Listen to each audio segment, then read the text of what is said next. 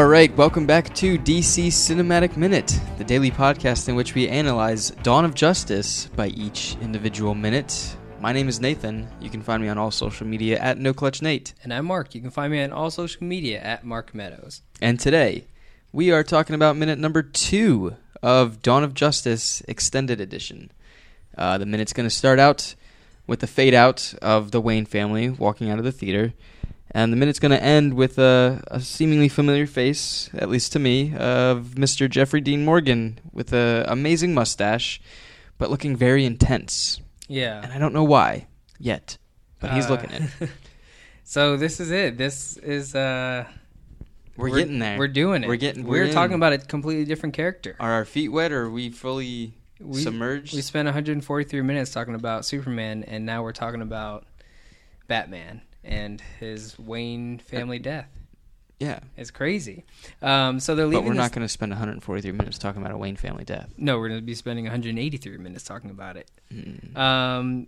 They're leaving a theater, and you get some words. There's a marquee. Excalibur's coming out soon.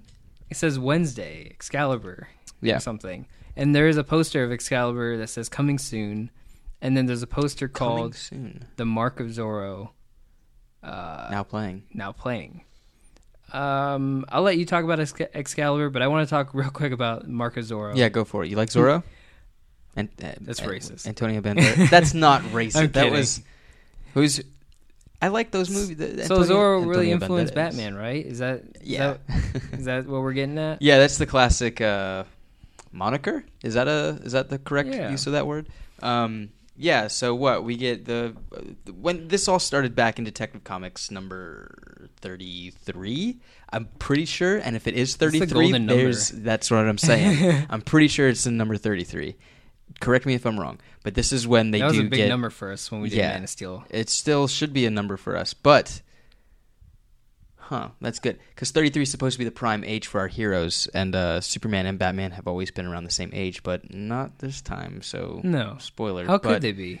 I mean... Exactly, they couldn't be. So, in the 80s, so this is... Are you trying Excalibur, I'm trying to figure out timelines. Oh, I have it all written down here. You have all the timelines? You want to hear the breakdown? All right, Excalibur came out in 1981. 81, so this is 1980. This... probably. This Dawn of Justice event, this film, it takes place in 2016.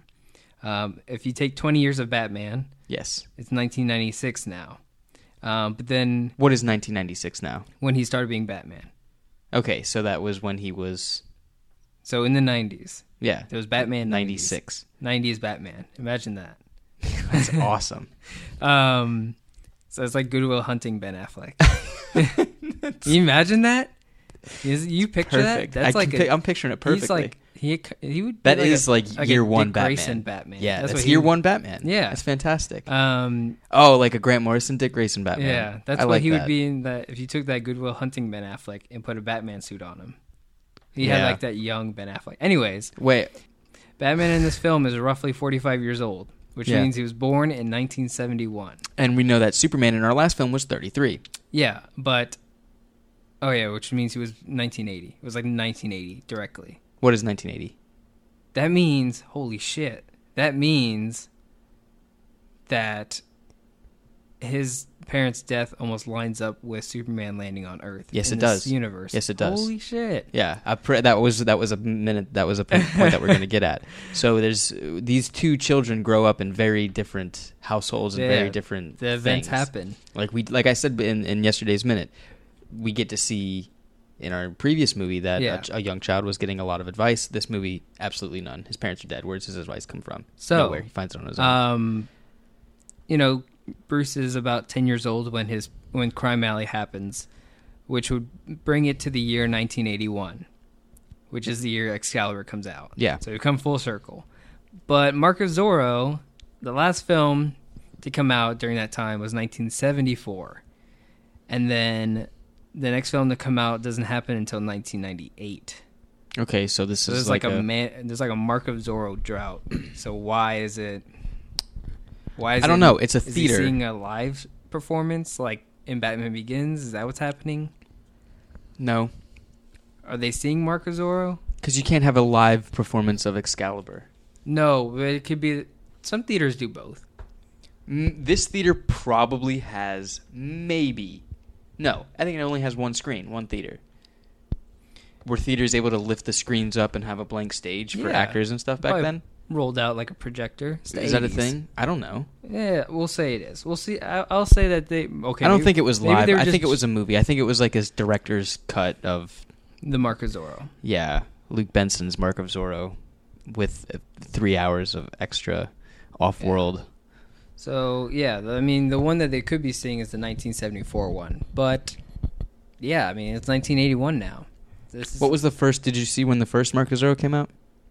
In, like, the 40s? Yeah, I was going to say, when does it relate up to Batman? That's probably a question for me. Better off. Oh, yeah. 39 is when. Yeah, I'm sure they saw Zorro and they were like, yo, I want to have Batman make my own superhero. I wonder how long that time period was. Like, it was a couple months. The day of. No idea. But tell me about this Excalibur film. So Excalibur was a film in 1981. I've never seen it. I've seen it one time.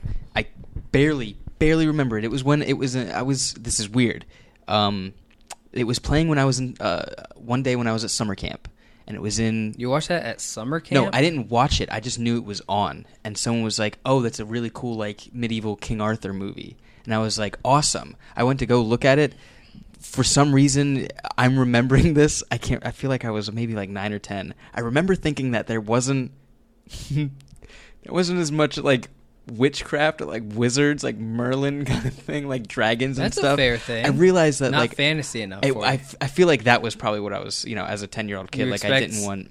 I was Lord looking for Rings. Lord of the Rings, but that didn't exist yet, and I was like, I want that, and I realized that I'd much rather go play pool at summer camp and not watch a movie. That was the only time. I'm going to watch this movie now after we talk, after talking about this, because there's insane parallels to this movie and for Excalibur.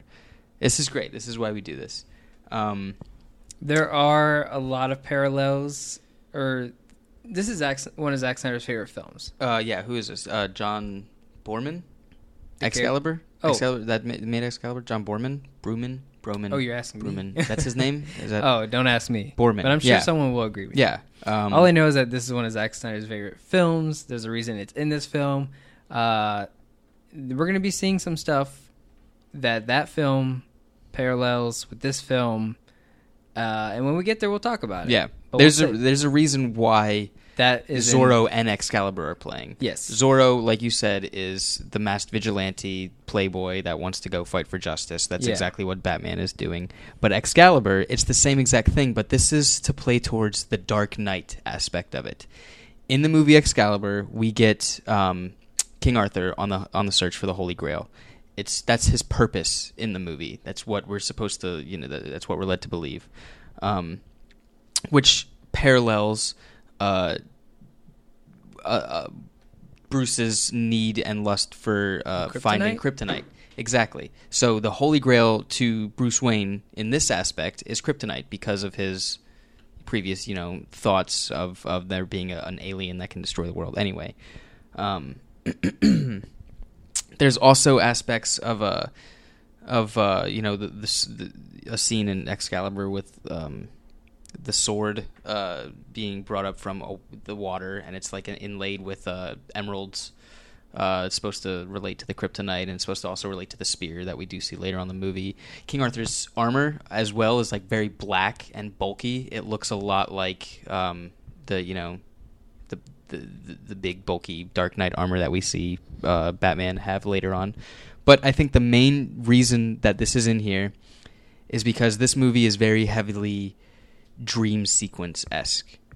And in Excalibur, that movie is very heavily dream sequence narration. Very heavily. There's some other stuff, but maybe don't spoil it yet. No, I won't spoil it yet. But this is exactly what this movie is. Like, there's a lot of dream aspects of this movie.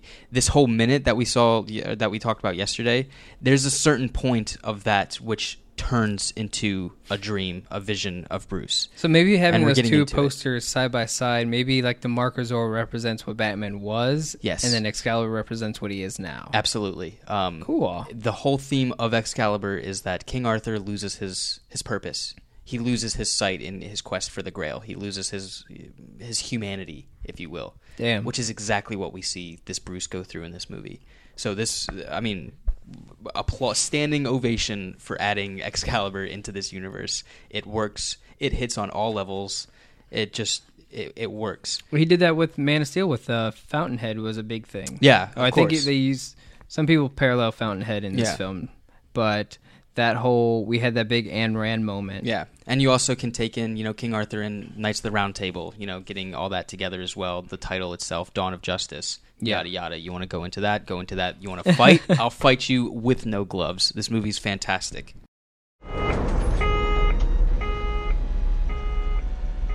Oh, what the? Out of toner again? Oh, Lois Lane is going to kill me. Hey, does anyone know where we keep the toner cartridges? Of course. Everyone knows we keep the toner cartridges in the supply closet. The only problem is we're completely out. I just checked. Completely out? But I gotta get these articles printed and on Perry's desk by Monday, the latest. Well, you could go to amazon.tooledmedia.com and buy the toner from there. They definitely get here before Monday. Amazo who? amazon.tooledmedia.com. You can find almost anything on there, and it'll get here faster than a speeding bullet. And a fraction of what you pay for goes to helping out some podcast called DC Cinematic Minute. Well, that's awesome. I'm all about helping others, as you know. All right, so amazon.tooledmedia.com. Well, I better get to it before Superman stirs up another headline. So they're leaving the theater, having a great time, Yeah, they're laughing. Bruce he spilled his popcorn all over him, and it went down his shoe, and now he's got popcorn shoes, and I think that was a running joke in the Wayne family from many moons ago, but not to be confused with the same moons that Jax is the breaker of. Take it away, Mark. Moons. So yeah, who's our Martha Wayne in this film is played by Lauren Cohan. She's obviously known for her Walking Dead character, Maggie Green. Babe. She's also the Stranger in Destiny. No way. Yeah. Did not know that. Thomas Wayne is played by, who's that guy? Jeffrey Dean Morgan. Oh, Jeffrey Dean Morgan. Some would know his work from The Comedian in Zack Snyder's Watchmen. Or Grey's Anatomy. Or The Walking Dead. The Walking Dead as well. This is Negan. All right. He's uncredited in this film. That's okay. No credit whatsoever. That's Why? okay. Because we just got a really heavy bomb dropped on us this past weekend at San Diego Comic-Con 2017. That's You why. credited Martha, but you didn't credit him. Well, why? Why? Duh, Martha has her name said. You don't know who this... Oh, okay, maybe. Okay, yeah, that could be a thing. I don't know if they ever say Thomas Wayne in this movie. Well, they mention his father, like, in some scene. Yeah, but I don't think they ever say Thomas Wayne. I think they did it on purpose. I think it was for, like, maybe spoiler coverage or something. I don't know. Absolutely. Do you remember all the spoilers that was, man, when this movie was in production, there was that big painting that someone took a picture of Jeffrey Dean Morgan, and they were like, oh my God, crazy, and then... Yeah. Oh man, there were so many. It was fun. Going through the months before this movie came out, the year before, that was a fun time. Oh, yeah. It was a real fun time. Because it was also when Star Wars Force Awakens was coming out, and they were doing the whole battling trailers and whatnot deal. But it was also going to be the first time we saw Wonder Woman, so it was like, what? Yeah. This is crazy. I digress. Young Bruce Wayne here is played by Brandon Spink. He's the same height as me. He's 5'4". It's the only interesting note I found. 5'4"? I'm 5'5", maybe. I'm a short guy. This guy's really young, and he's the same height as me. So I don't. Congratulations, kid. Mark, maybe you should go play young Bruce Wayne. Yeah. Or Robin. I'm gonna do it one day. do Robin. Yeah. Joe Chill. You want to drop names like that? I'm just dropping that name. Yeah. All right. Who is that guy? What? Well, who that boy? Fans of the Batman storyline would know that the murder of the Wayne family is a hardened criminal, goes by the name of Joseph Chill, again from Detective Comics number 33. Yeah, he just walks up and caps this family like it's no NDP. Whoa, I didn't say that. Hold on, that didn't happen yet. Oh, well, shocking. If you didn't already know the...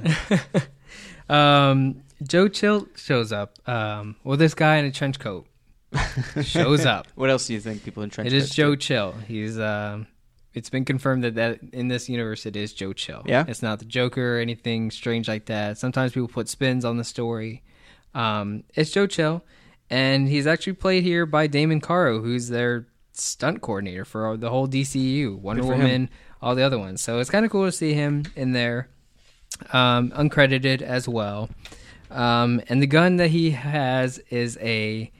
Thank you, Crystal Beth, for the Internet Movie Firearm Database. It is a pre-war Colt M1911A1, also known as the Colt Government Model. There you go. So yeah, is that the same as Afro Man?